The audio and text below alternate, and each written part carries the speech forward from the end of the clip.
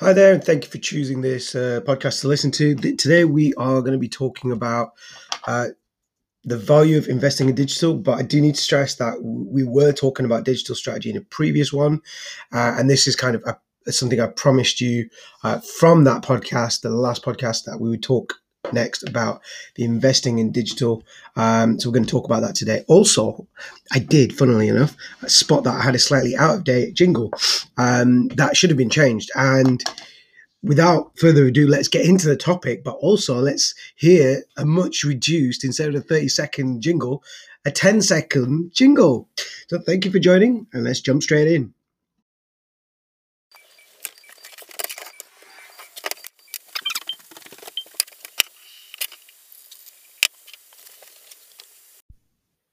Oh, yes. Hello, and thank you. Oh, that jingle is just amazing, right?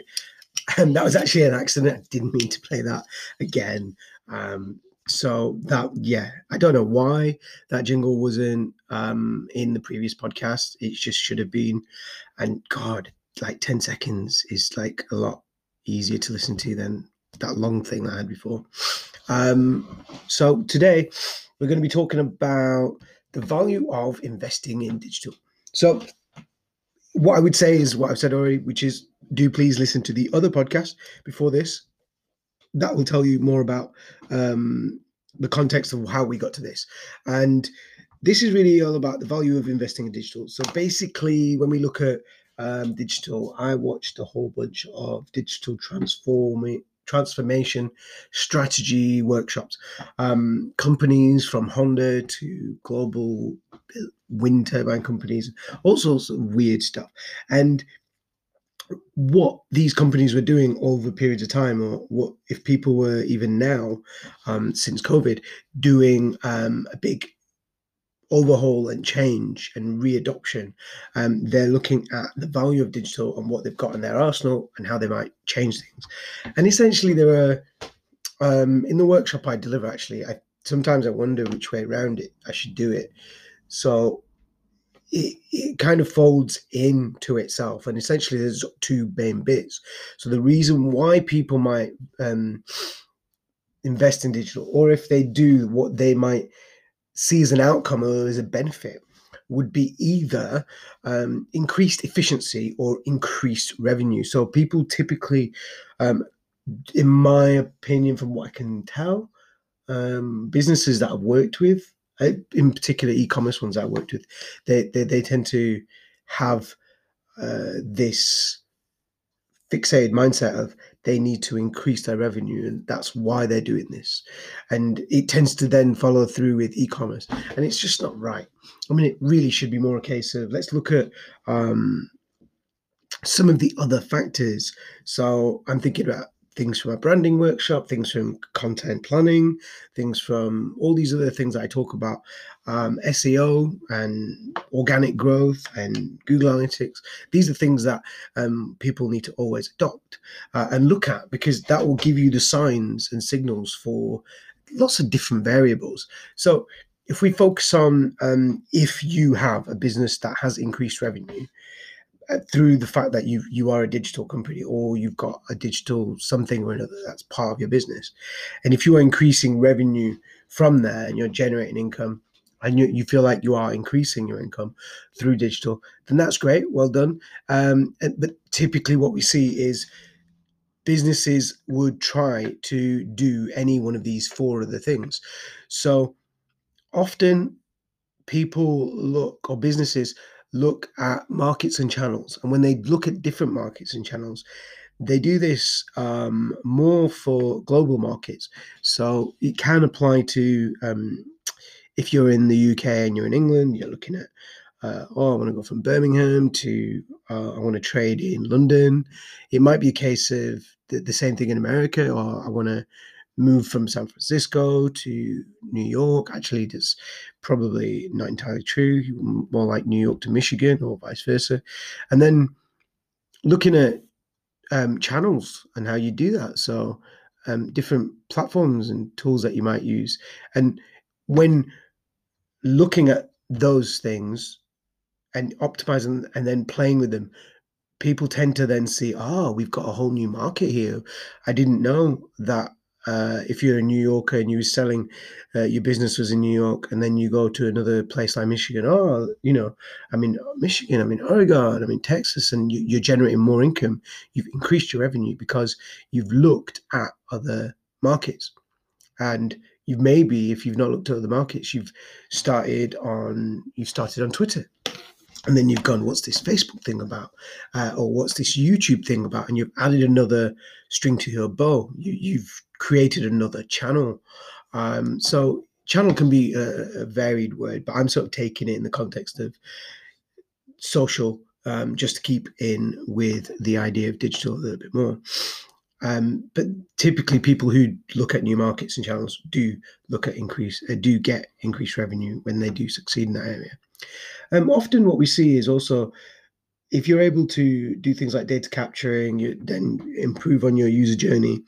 When you get that down to a T, you're essentially funneling through and prospering on new customers.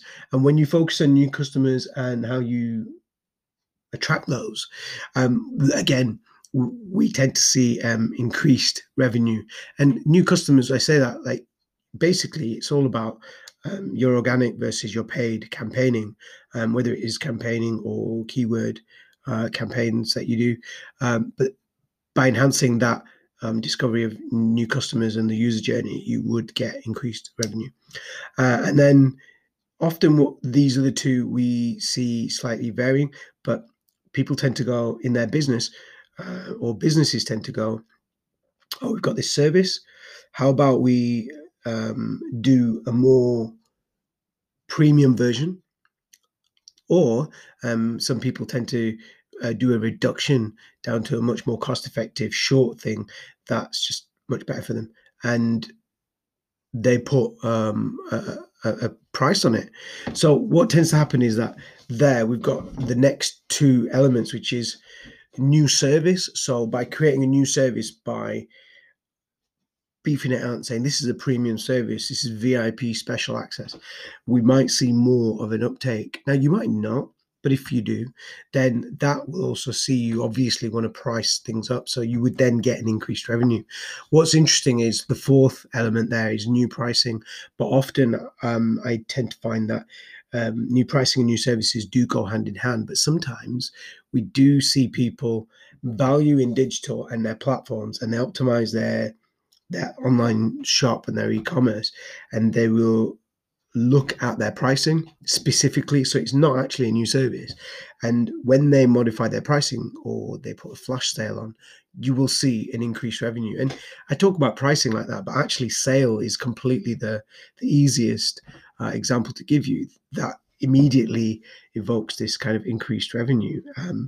I know my missus does things on Etsy, and there's a culture around green, fair trade, arts and crafts things, local and locally sourced in some cases, and that's where those kind of things pull on things. And when they do a flash sale, there is an increased revenue for certain things when you tell people about them. So there is value in investing in digital. And what I'm trying to do is give you a blueprint here for how you might see that coming through at your end as a startup business, particularly if you're a social enterprise or a not-for-profit, and why you need to value your digital ecosphere. And I think, well, I know I'm looking at the slide now, but this idea of increased revenue is only one half. So the other half is really you must value in digital to increase your efficiency. So this does actually spill over and increase your revenue in a way, which is odd, but it does also increase your efficiency at the same time. So if you looked at your, let's say you're a warehouse that has a number of tools. I know that if you're a designer and actually you're just a photographer and you've got these couple of bits of software, then you might not need the whole entire Adobe suite. So you could be improving your asset utilization by reducing that cost function, but actually you could improve or the speed at which you do things because your computer is now sped up because you've got less on your computer. So improving how that's streamlined almost is really important. What's for me that bleeds into the increased process efficiency as well, because if you're able to look at your process and if you've heard my podcast through and through, you'll know Kanban, Agile, the love of Trello, and that ticketing through that machine factory kind of system is just evident through me. It just seeps through my pores. But essentially, looking at your process and figuring out where the gaps are and how you might tweak them a little bit and go, okay, well, we could do this bit faster and we don't need that, and we trim the fat off that and go and do this, and increasing your process so that they are far more efficient is one of the other ways that you can ultimately increase your efficiency. And in turn, that is proof in itself that you have valued the digital. And sometimes it isn't about the money, it's just about getting things done efficiently so that they're a bit faster and smoother. And often the customer benefits from that too. So you might disagree or agree with the ethics of Amazon and how it functions in the warehouse, but with various people being paid to do certain roles and then also AI robots doing the job, we can see that that's a really good example of how they've looked at not necessarily anything about the monetary value, but more about the efficiency of getting things out to people is there. So looking at your process is really kind of crucial. Also, the next 2 points. So the next one is increased agility. This is in light of the financial crisis, in light of various redundancies, in light of COVID, that there's always going to be something that's around the corner to throw you off your bend, off your curve, and really just not go your way. And what's really important is that we're not really downbeat about it. We do try and stand up and dust it off and get on with stuff. And when we do that, there's this sense of agility, of overcoming those barriers. And if we're able to sort of in business be a little bit more agile and have what we were saying before about increasing process efficiency, I feel like if you were able to do that, then you might have a couple of hours at the end of the day that are free because you've been efficient enough to reduce your work hours. But what that also does is it increases your agility so that if something bad happens, you have that buffer time to go, okay, we don't need to review because we know that this is bad. We can deal with it now and we have time. And being agile is really kind of important because I think everyone needs to take stock, really, and having the time planned in or having the time made up through efficiency is really important, because increasing agility in this case, it does increase efficiency. And ultimately that proves to you that you have valued and you have invested effectively in digital, in whichever digital tool it is that you've got. It couldn't just be tools. It might not just be tools, by the way. It could be just the whole process. So yeah, the last bit is the new cost models and the fact that if you had a package and it was like just there, if you're able to streamline that and chuck it out into different sections and chunk it up and say, okay, this is just a checklist from that. This is like a 1 hour medium sized version. And then over here, we've got everything, bells and whistles and amazing VIP stuff, and having different cost models that suit different needs can often give you increased revenue and bring you more customers. And that does actually fall under some of those other elements, but it does also give you this sense of abundance of you've got more to offer and you've got other ways of making money. Now, this is like one view on those things. And I think another way of looking at the new cost models might be also to look at, if you're a shop and you don't have digital, then adopting digital and getting an online shop means you've got a shop and you've got an online shop. Also, if you are a crafty person, then going to the arts market and presenting your stuff there, or going to a craft market or whatever it might be, gives you a third element.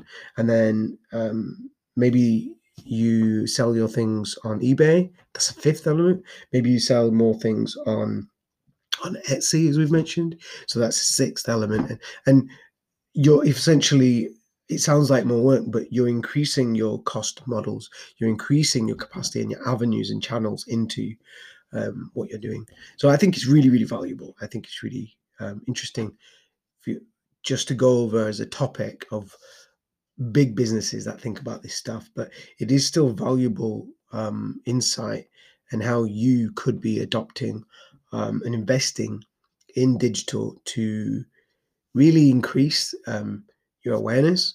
But moreover than anything, it's definitely about um, increasing that bottom line, but also getting things done a little bit more efficiently so that you're able to look at other aspects of your business, so that you're being really efficient with your time.